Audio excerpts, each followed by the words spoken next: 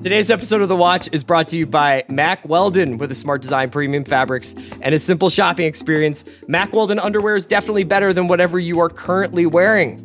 In addition to looking and feeling great, all Mack Weldon products are crafted with natural fibers that have built-in performance capabilities, so they work hard too. They even have a line of silver underwear and shirts that are naturally antimicrobial, which means they eliminate odor. All that, and they are shipped right to your door. If you don't like your first pair, you can keep it, and they will still refund you. No questions asked. I have a question, Andy. Do you like my t-shirt? I really do. It's Mack Weldon. I love their t-shirts as well. So not only do they make great underwear, they make great t-shirts. Go to MackWeldon.com and get 20% off your first purchase using the promo code WATCH. I need support staff to clear the room. Stand up and walk now. Hello and welcome to The Watch. My name is Chris Ryan. I'm an editor at TheRinger.com, and joining me in the studio with all his rules and all his clothes and all his money, it's Andy Greenwald! Is that a Versace reference? No, man, it's Phantom Thread. We're talking about the Oscar nominations today, and Phantom Thread was one of the surprise big winners. Listen, we got to get on the same page here because we have a lot to talk about today. Yeah. We're going to talk about End of the Fucking World. We're going to talk about the second episode of Versace, Oscar noms. All I want to do is talk about Phantom Thread. We're going to wait to talk about that on Monday. On Monday, we're going to talk about the Grammys, Phantom Thread, and Waco. Listen to the way Chris said Waco. If you want a little preview about how my man is feeling about this show. I don't have a compound. That we know of. I live in a very normal neighborhood in Los Angeles. It's not like the West Texas Plains. Very basic, yes. I was like, to my wife, I said, do you want to check out Waco? And she's like, 100%. Not only did we watch 3 episodes of Waco. It's a crazy choice. But then she watched a documentary about Ruby Ridge behind my back. There's something here. Do you want to? Is this a safe space to talk about that? I don't know. There's nothing wrong. She's fine. She's just a curious person. Yeah. Okay. But it's does she? Is that why she's so cool with the other girls living in your house? But the thing is that I think that what happens is like sometimes a show comes along and it does trigger you to just explore all the contextual things around it. Well, this is good, and we'll get to some of the other things we want to talk about, but it is a worthwhile thing to consider when we talk about a show like American Crime Story, Versace, or the previous OJ year. The second screen experience, when we talk about that, we usually think about desperately Googling the names of Game of Thrones characters so we can find out what castle they actually had or whatever, the family history. Or just asking Mal. Sigils, or we could just text Mallory. One benefit of these shows is that second screen experience is not just Wikipedia as your friend, but like Vulture is running a very smart companion piece. They did this with OJ too, basically fact-checking each episode of Versace. And not to spoil the podcast ahead of you, all of you beautiful, beautiful listeners who are all wearing Galliano right now, I assume. Oda McQueen. Is that I found that fact-checking piece much more interesting than the show this week. That's a little bit of a tip of the hand. So we're going to do Waco next week. We're going to do Grammys next Monday. Mm-hmm. We'll do Phantom Thread on Monday because it will have been released nationally, and you guys should all we're going to say it. chic. What a grubby little word. But one of the reasons why we want to talk about that is because the Oscar nominations came out, and there were some really interesting moves here based on where we were from, say, October, when people started really prognosticating in earnest around Halloween about movies, who they were hearing was going to be frontrunners. Do you ever prognosticate not in earnest? Are you ever just like cash about your prognostication? I'm pretty cash. I don't really have any sources or any inside track of information. I just like to say things out loud, and I think, this will happen or that'll happen. But it was weird. There was a lot of hand-wringing, and I thought that at the end of the day, for the most part, the movies that we thought were going to get recognized did. And we're starting to go through some of the guilds giving out their awards, but it still seems like we're getting mixed signals about who exactly is the front runner, what exactly is the front runner. You mean now that the noms have come out, or prior to that? Yeah, like there's some talk about Get Out being back in it now. And it should be. Lady Bird is still a front runner, and 3 Billboards is still holding strong. So I think, whereas last year it was mostly like how many will La La Land win, and then obviously you had the huge Best Picture moment. I think this year it's a little bit more horses in the race. I very much agree. I think my main takeaway was I like years when the Oscars comes in with its nominations and is like, okay, Golden Globes, you're done. Like you're dismissed. You had a fun little party. The grown-ups are here to take over. Yes. Because we talked about it. The Golden Globes directors category was kind of a mess. A lot of wrongs were righted, such as they can be by, as much as they can be by arbitrary nominations. What's interesting to me about this year, well, first let me just say, 2017, great movie year. Sure. I say this now that 2018 has begun and I've started to make my way through these movies. Guys, great stuff out there. Movies are great, yeah. But any year that has Phantom Thread, Get Out, and Lady Bird is a good movie. Is an astonishing movie year. And that's and they were all nominated for Best Picture. Yes, yeah. That's wild. Let's celebrate that. Let's be happy about that. What's I guess the most interesting thread, not a phantom thread, a very, very concrete, good work, tangible, dare I say it, thread, is you look at these nominations and you could easily, as you may have been able to in years past, say, well, here's the industry favorites and here are the indie sure, so that would have been like this, stuff. They would have said that Dunkirk or The Post would probably be Dunkirk, The Post. Yeah. And then seemingly just from momentum, Shape of Water would be in that category as well. What's going to be interesting about this year, and this in some ways touches on our colleague Sean Fennessy's smart take on the Oscar nominations that published on what website? The Ringer. The Ringer the other day. We don't really know what, quote unquote, the industry means anymore when we're talking about the Academy. Cheryl Boone Isaacs, the president, I think now former president, radically changed the voting block, added 1,500 new voters, and we're starting to see the effects of that. Got younger, got more diverse. Yes. So when we say that here are clearly industry favorites, we don't even know what that means anymore. And I think that makes it exciting. Do you want to go through some other... Well, look, but when the Globes happened and when some of the earlier awards happened, there was a narrative that nobody was seeing Phantom Thread. It seemed DOA. And that Paul Thomas Anderson, unlike, say, maybe some of the Inherent Vice stuff, and even to some extent The Master, had kind of gotten behind this movie. He was doing press for it. It's sure was, Daniel Day-Lewis's supposedly his last film. It's more digestible than maybe the last couple of Paul Thomas Anderson movies. It has... it depends what you put in the omelet. But yeah, right. And it has an element of mystery to it. So I think that this was sort of a movie that was ready to be appreciated by a larger audience, but that larger audience just wasn't finding it. And nor were the sort of tastemakers outside of PTAs, like hardcore fans and some people writing for websites or whatever. But the Oscars corrected that. Phantom Thread got nominated for Best Picture. Thrilled about this. DDL got nominated for Best Actor. Leslie Manville got nominated for Best Supporting Actress. Johnny Greenwood, incredibly deserving nomination for what is an astonishing score. And Paul Thomas Anderson nominated for Best Director and... It's screenplay too, right? No, just Best Director, not screenplay. Screenplay's real good. Screenplay's great.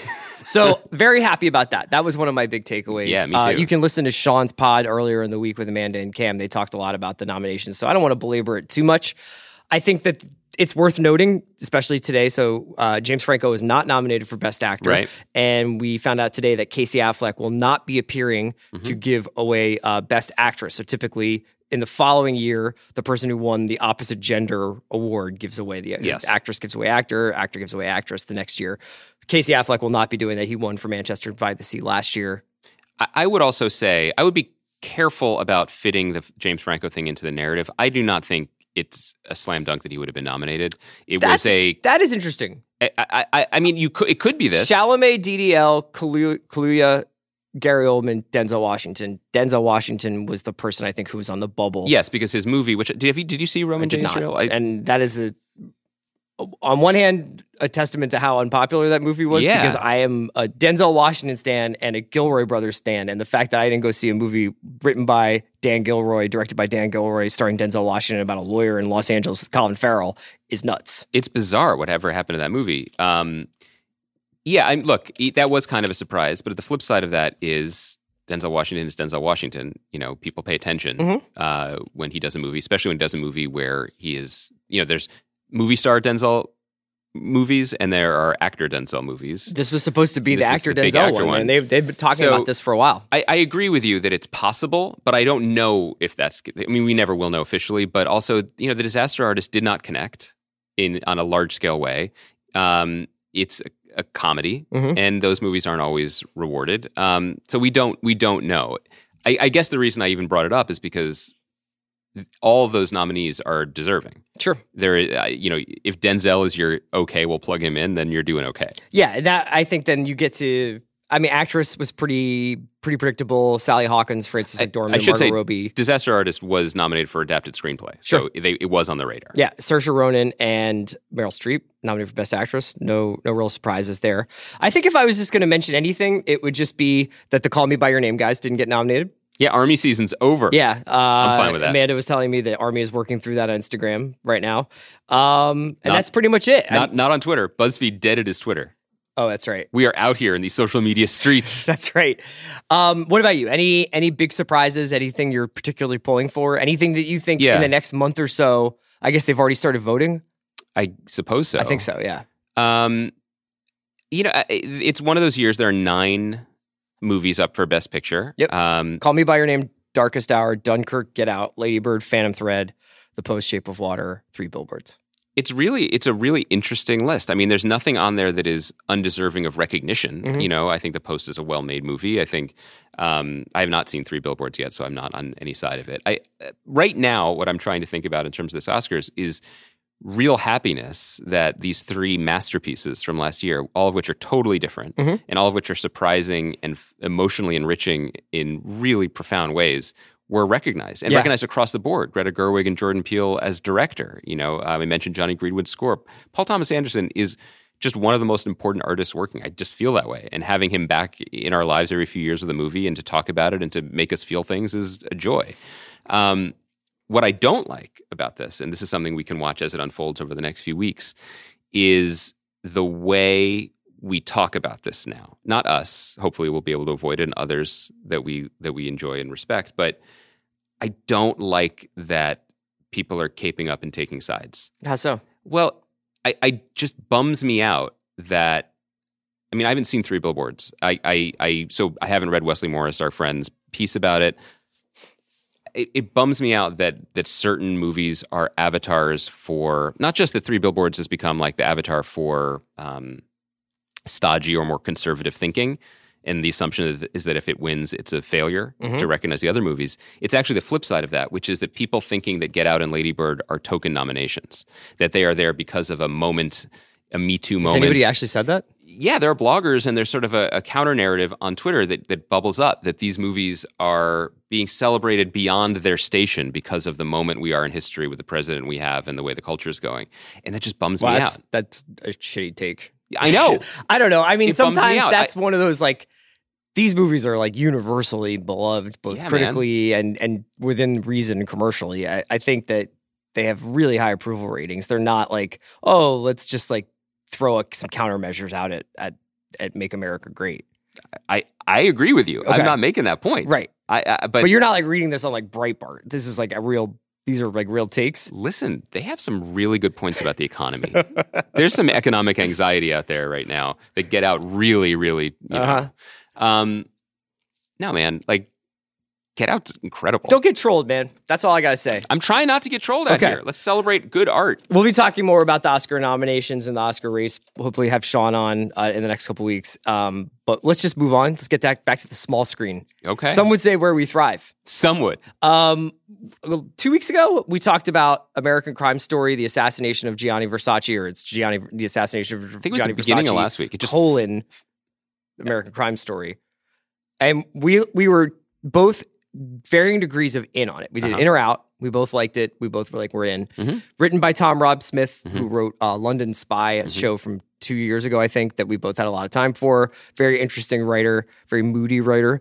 And this was the follow-up to OJ, so it had a lot of pressure on it. And I think we're both curious to see how it was doing things a little bit differently. So we wanted to hit the second episode because it seems like, American Crime Story is a big show, and we wanted to make sure we kind of kept our finger on the pulse. And we had, I think, differing opinions on this one, on the second episode. So why don't you go first? Because I know that you're ready to go. Bottom line, are you in or are you out? In or out of what? Our producer, Zach Mack, is a big fan of segments. He likes when we repeat things, and we stay true to the spine of the show. And one of the things that we're working on is this in or out idea, right? And last week we said we were in. Guys, I'm out. A week later, I'm out. I'm all the way out. Okay. I'm out on this show. I was trying to put my finger on why as I was watching this hour. By the way, it's an hour. It's a 58 minutes, which felt tough, especially after the 18-minute runtime of End of the Effing World that we're going to be talking about soon. I knew that this was going to do that to you. You and many, I knew that many, the 18-minute runtime of End of the World was going to make everything else feel like Lawrence of Arabia. You are not the only one who knows that about me and has made that point to me. So I'm watching the second episode, Manhunt, and a lot of the things that I liked from the first episode are certainly present in performance, in production design, in Tom Rob Smith's writing, which I think you correctly described as moody. There's something, the rhythms that the rhythms his writing falls into are noticeable and are different. It's not working. I just think it's actually not too soon to say that this is not working and that it is essentially inert. So what is it about it? Is it the structure? Here's why. OJ was the perfect vehicle for this idea for an anthology series, because it's not just that you had different aspects of life colliding in such a bright, splashy, and still relevant way. You know, in the case of OJ, race and celebrity and money and power. It was that. Look in the title, the trial. It was about a trial. A trial is an event where all these things collide over a long period of time, and you can mine storylines from that. The only collision point between Andrew Cunanan and Gianni Versace came at the moment of assassination. I guess there was the previous meeting that they showed in the pilot as well. Sure. The rest of it is making the case why these two stories should be twinned beyond the fact that one killed the other. And I think that it is essentially failing on that score. Okay. It's not that there aren't the same, there's still a heady stew of ideas here that we touched on when we discussed it last week. But the show ends up, I think, failing all of them to a degree, because we have Darren Criss's performance as Cunanan, which is really interesting and committed. That sounded like I was judging it. I think it's really surprising, and I think it's a really strong performance and certainly watchable. Then you have the Versace half of it. And no bits of moody writing can convince me that they should be paid equal attention to. It just simply doesn't work for me on the show. Yeah. Both halves feel like they're suffering because of the attention to too many things. Is this a show about obsession? Is this a show about a serial, not just serial murderer, but a serial fabulist and his attempts to invent himself and what the 90s were like and what his background was like? Is this a show about a successful designer? It certainly is tough to watch this show after watching Phantom Thread. Not that they should be the same thing, but just in terms of the attention to detail for what it means to design clothes and people's bodies. Yes. And then we see this show where there's just some reference, there's that conversation that I know you want to talk about with Penelope Cruz, with Donatella and Johnny backstage. I just feel like it is kind of failing all of them as it attempts to create a similar sensational story out of more disparate pieces. So I definitely hear what you're saying, and sometimes I will. I am not strongly in the in camp, but I am far enough out in it to still say I'm in on this show. Yeah. I think you're getting at something important, this idea of twinning. And to me, the second episode was largely about this idea of a quest. So, and Versace's quest is survival in some ways because he's living with AIDS. But in another way, he's on a quest to extract the beauty that he feels in his soul, the love that he feels in his soul, this idea that these people, like his lover and his sister, need to be part of one family, that he wants to have this extension of himself, whether it's through his clothes, through his relationships, or what have you. And everything for him is beauty. Everything is this pursuit of an almost romanticized, gilded kind of idea of beauty. And then on the other side of that, you've got Andrew, who is on a quest that is if you split the hair, it's the wrong way. It's the wrong path. And it's the quest, it's the ambitious part, it's the ambition to the point of sociopathy or psychopathy. It's being a sort of unconditionally just lying in almost every interaction he has with other human beings. He's constantly changing who he is. He's changing license plates. He's changing outfits. He's changing the way he talks, the way he walks, what he says his name is. And I thought that was an interesting way of looking at these two lives. I agree, and I think that what will happen is in 3 or 4, I will be where you are, where I'm like, this just isn't coming together in a knot. We've already seen the knot. The knot is the assassination, and I know that there is a a further pursuit of Andrew that is going to probably be pretty compelling to watch. I see what you're saying, though. What I guess I'm curious about is, do you respect the ambition, or do you think it's just like a swing and a miss? Well, I do respect the ambition because it could be done so much worse. I think that part of my reaction is frustration because I think whether you used the life rights or you adapted this from a book or ripped it from the headlines, both stories are potentially fascinating, whether they are based on fact or they were more liberties taken. The idea of this continually reinventing murderer questing for something during that era is a worthwhile story to pursue. The life of literally Versace or someone like him is worthwhile and potentially interesting. The ambition of trying to wrap your arms around all of this, tied with this salacious knot, trying to elevate this from, again, a tabloid story, as we remember it, into something approaching prestigious art is worthwhile. The fact that the cast is what it is, the fact that our guy Tom Rob Smith was hired to write this is proof that they were taking this seriously. This isn't like Law and Order, the Menendez brothers or whatever, which not even to ding it. Maybe that was fine. Sure. Edie Falco was in it, for God's sake. But those shows exist because OJ did well. Well, it's interesting that you bring up the idea of tabloid because I think Allison Herman and I had this conversation, I think, right around when the show debuted, where she was like, it's interesting to me that Ryan Murphy is taking these essentially campy stories and then trying to render them in this docudrama way. And there's something missing in this, which is either a commitment to it being, here are these figures that you think of as these larger than life, sometimes campy characters like Donatella Versace. And we're going to do it in this really like you're in the room and Gianni and Donatella are arguing about whether Alexander McQueen and Galliano are replacing him at the forefront of fashion. I'm all the way there if you want to do this. But everything is getting lip service to some extent because I don't feel like there is an investment in one story or another. And since they're telling 3 or 4 stories, and I hate to do this, but like there are just moments where I'm like, this just feels a little bit like you guys didn't spend enough time on this. Yes. Look, I love what you're saying, and I agree with you.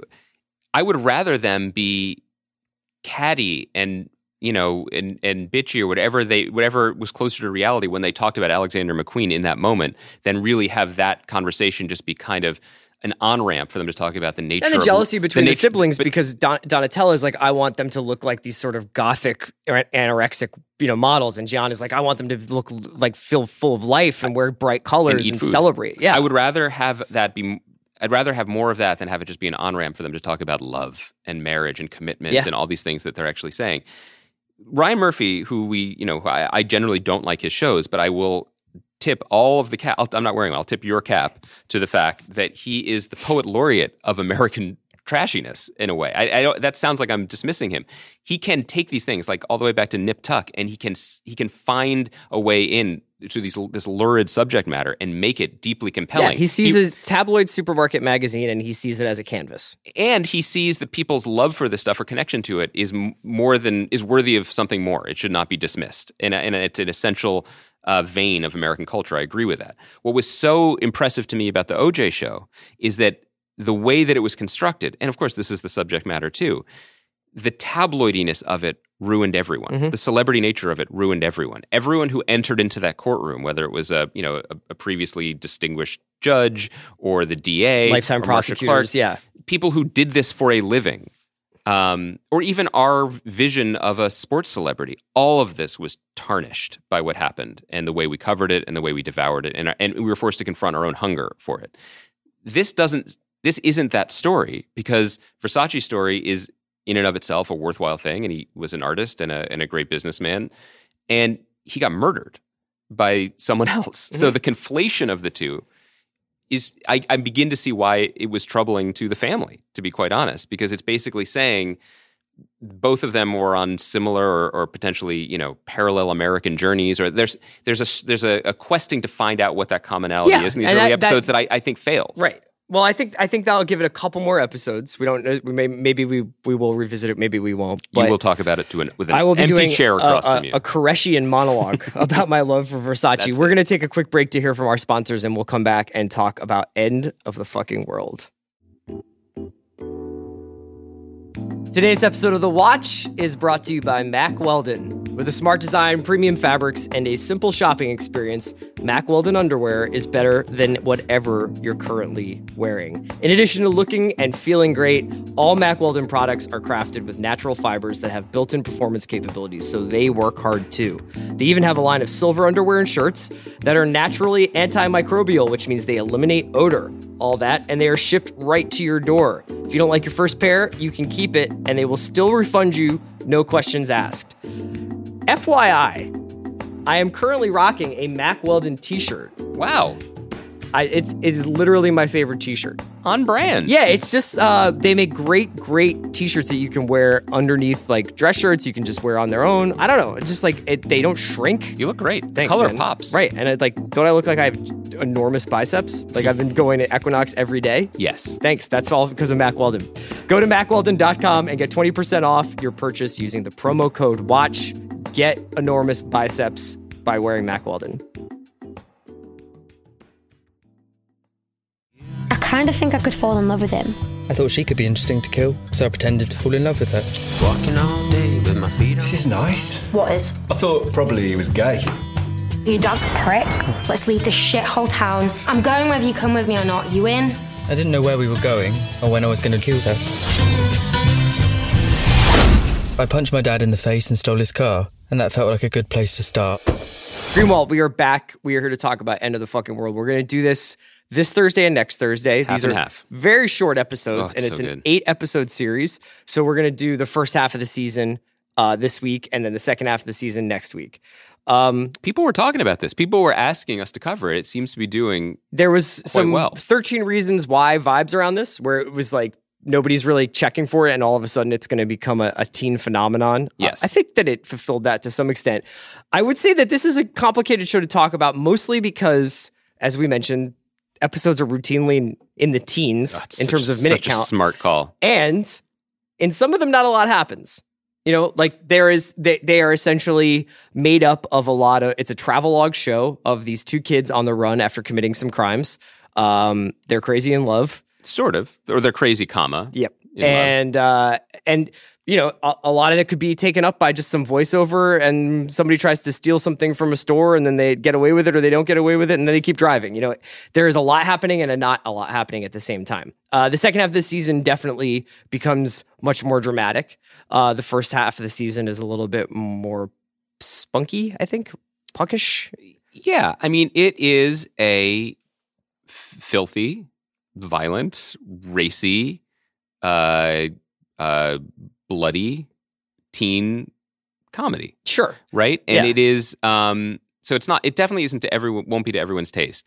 I think my main takeaway from the first half of this season, which I cannot stress enough how quickly you can go through these 4 episodes. Yeah. It's really a Yeah. game changer. Is this is done extremely well. It's based on a graphic novel that I was not familiar with. I don't By think Charles S. Forsman. which I don't know. I don't think it was particularly. It's Popular, yeah. yeah. This is not like adapted from Twilight, but Mm-hmm. it's adapted from some source material. It's adapted. I can't speak to the fidelity to the source material, but it is adapted and made expertly. Yes. In terms of the casting, the direction, the tone, the music, the writing, it is all of a piece. And look, you may not always be able to tell when watching a TV show if the writer and director were on the same page, or if they had to cut around a certain performance, you know, to get what they needed. Sometimes we think we see those things when we are not liking the show anyway. Mm-hmm. You can see it when it's all working in concert. I will promise you that. And this show sings. I mean, it just moves.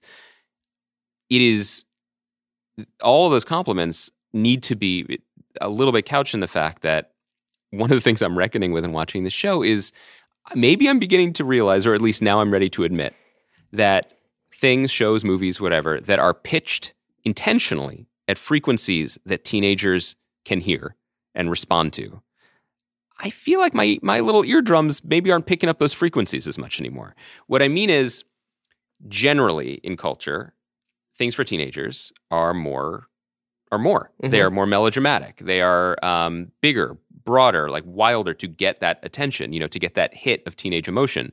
That's something, look, I wrote a book about emo music. Like that was right in my wheelhouse, that kind of thing. And obviously, as the culture has changed and maybe gotten louder and faster and maybe bloodier, Ferris Bueller's Day Off for us becomes end of the fucking world. Yeah. Maybe.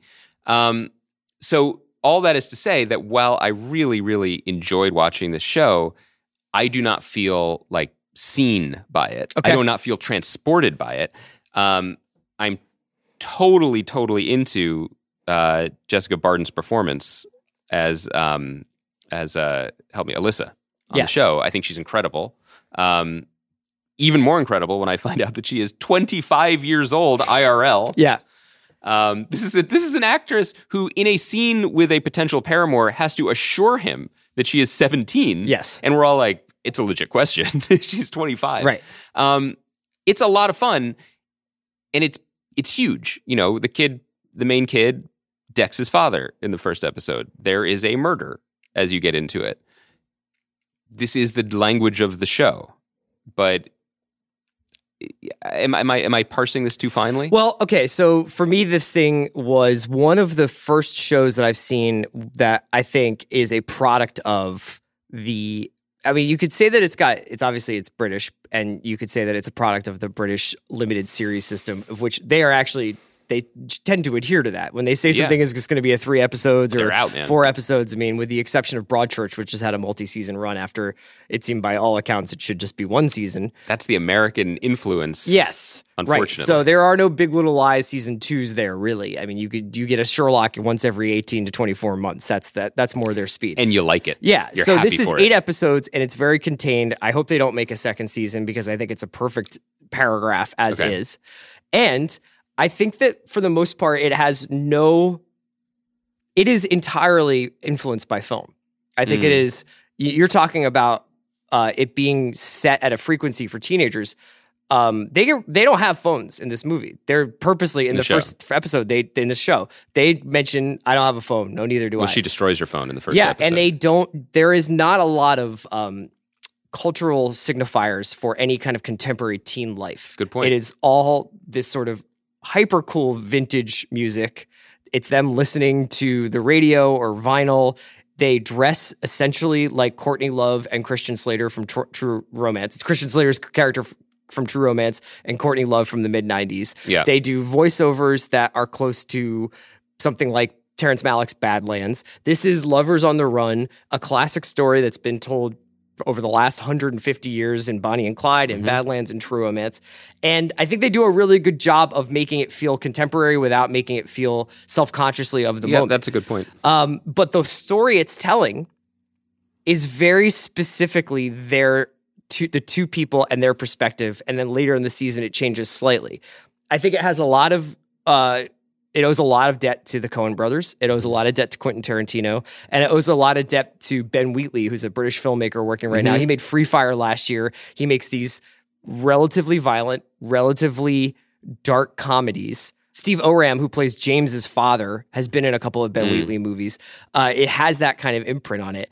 So I didn't necessarily feel like it was tuned to teens, though you could make the argument that its 19-minute runtimes is the perfect thing for people who are flitting around on their phones all day. Like, do you have 58 minutes to watch a 4-storyline Versace show, or do you have 19 minutes to watch these super cool punk kids with awesome music and doing voiceovers about whether or not they're psychopaths? But also the quick cuts, which are actually done well. They could be gimmicky, but they are a part of it, and they propel the story forward because everything is of a piece. Yes.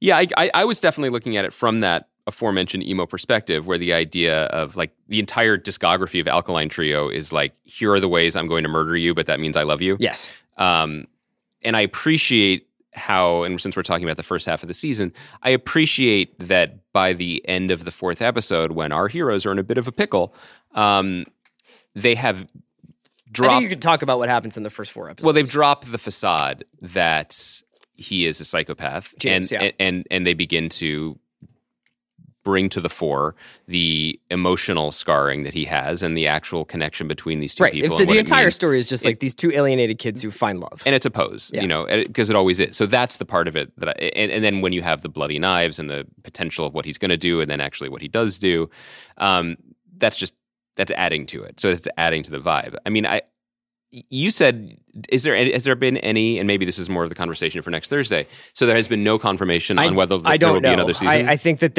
I've seen some blogs that are like, please don't make another season of this. Are they the same blogs that think Get Out is a token nominee? Yeah, right. No, I've seen a couple of pieces that are like, this ends in a perfect way, and we can talk about the ending next week. I think that the one thing I wanted to bring up about these first 4 episodes is obviously it does a lot of work to sort of present these two, not unlikable, but definitely disturbed characters. Makes them tough, yeah. And it does an interesting thing where in the first 3 episodes, you sort of really start to get into these two and are really pulling for them.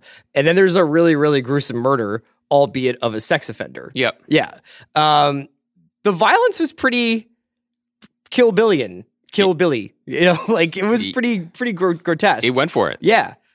Yes. I don't really have a question as much as it's sort of like, it was almost a self-fulfilling prophecy for James, who thought of himself as a murderer to finally do it, but to do it in defense of this thing that he loves. Yes. I mean, I look, there's one of the things that I like best about the show, and it actually, especially in the early going, leads to some of the funniest moments, is, Alyssa's bad behavior is basically just talking back to people and being sarcastic or being, poking at them or being cruel. And it's very funny and it's very teenage, and she's great at it. And then that face that the actor who plays James, help me, I don't remember the kid's name.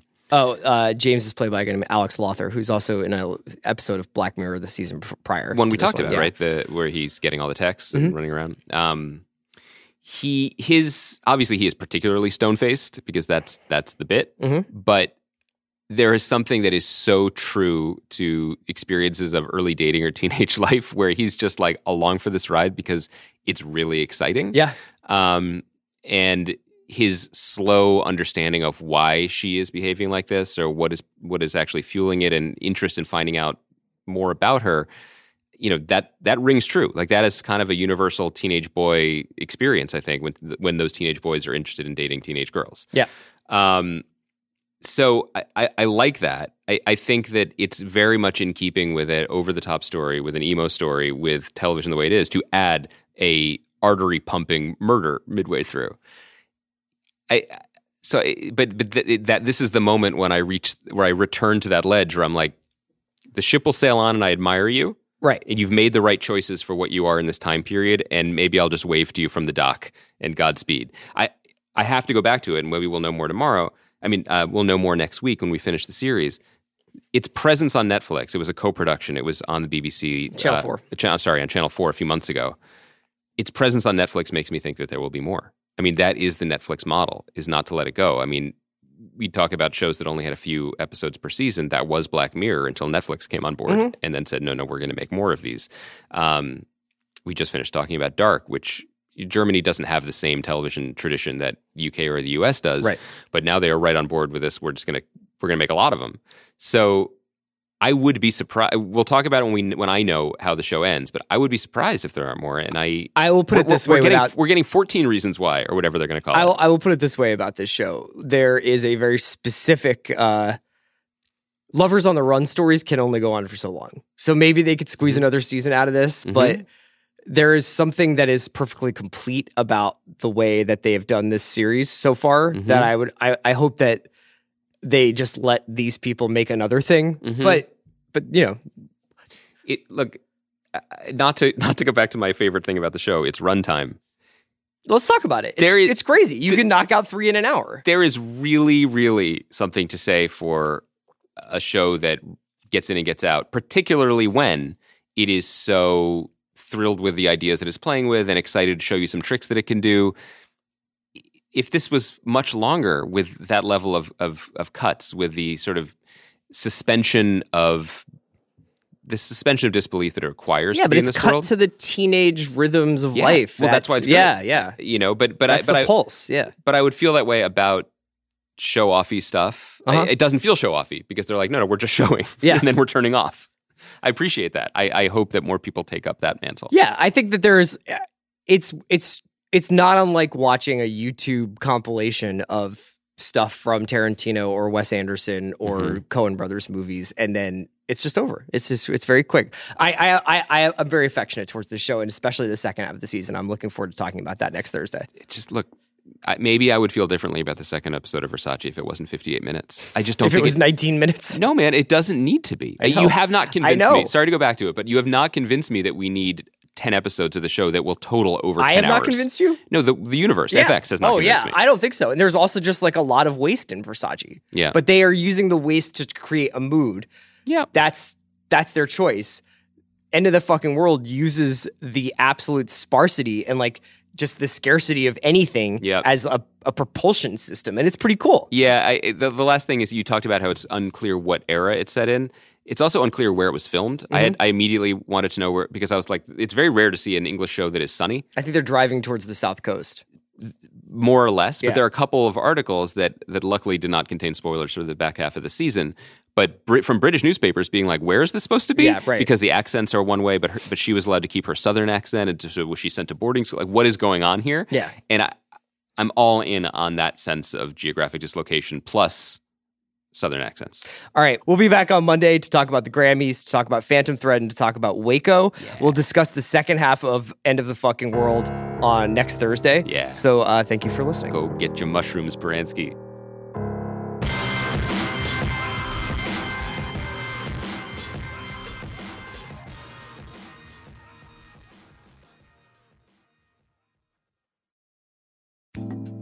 Hey, it's Bill Simmons. The NFL playoffs are in full swing, and the Ringer NFL show has you covered for all your pro football needs. Sunday night, get Michael Lombardi and Tate Frazier's rapid reactions on GM Street. On Tuesdays, the Ringer NFL show with Robert Mays, Kevin Clark, and regular guest Danny Kelly break down all the biggest angles. On Wednesday, GM Street again. On Thursdays, Clark, Mays, and Danny are back at it again. And on Friday, GM Street's Friday Focus gives you all the insight you need for gambling, fantasy, and everything else. Don't forget about my podcast, too, on Mondays. The BS Podcast, Cousin Sal and I playing Guest Alliance. More importantly, the Ringer NFL show. Subscribe right now on Apple Podcasts, Spotify, or wherever you get your podcasts.